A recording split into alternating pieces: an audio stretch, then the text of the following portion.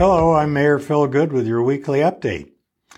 Last week we held a special workshop to interview the finalists for the open vacancy on the Prescott City Council. After hearing from the three finalists, Connie Cantelmi, Tom Riley, and Stephen Schmidt, the council voted 5-1 to appoint Connie Cantelmi to the seat. Connie will be sworn in on September 13th, 2022 at 9:45 in the morning in council chambers. Connie will serve on council through November 2023. After that, the remaining 2 years will be filled by election. Connie's experience and expertise will be a great addition to the council, and I look forward to working with her. Once again, I want to thank all of the applicants that were willing to serve. Here at the city, we have 27 boards and commissions, and I would hope that you will consider serving in the areas where your interest and talents will help to keep Prescott a great place to live. Last week, we heard from our public safety departments of fire, police, and dispatch about the challenges in recruiting, hiring, and retaining staff. The city of Prescott is competing for candidates for hard-to-fill jobs. Those jobs currently include police officer, firefighter, and public safety dispatcher. While for years these professions have enjoyed a steady stream of candidates who are interested in these fulfilling and rewarding careers, especially in Prescott, in recent years we have seen a dramatic decrease in the number of candidates who apply for these positions. This is coupled with historically high rates of attrition nationwide in these important positions. As we seek to strengthen our public safety departments, it will be important to find qualified candidates. I appreciate the efforts being made by Chiefs Dura and Bonney and our Human Resources Director, Brandon Nunez, to ensure that we are well poised for ongoing and future success. We have included links below so that you can understand this issue more fully. I'm sure we'll be hearing more about their efforts in this area.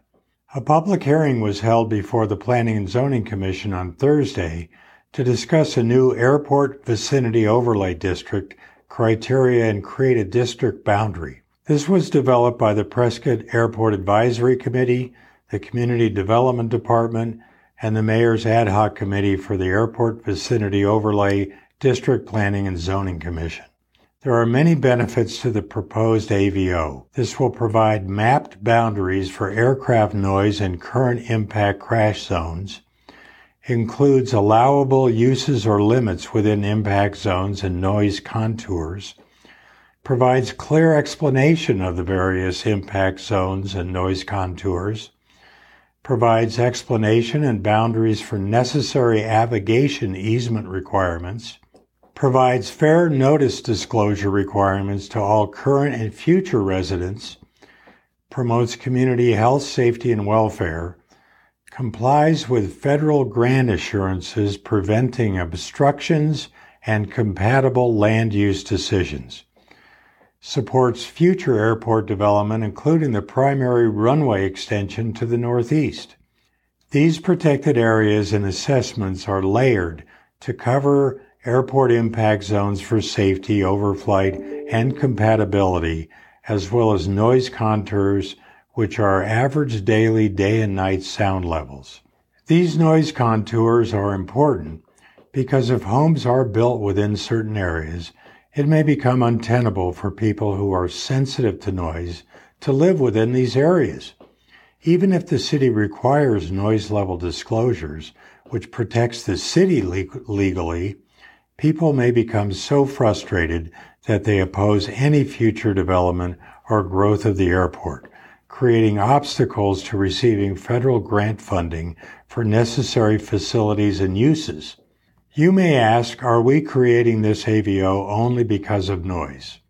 No. It is to address overflights and the possibility of crash risk as well as noise issues.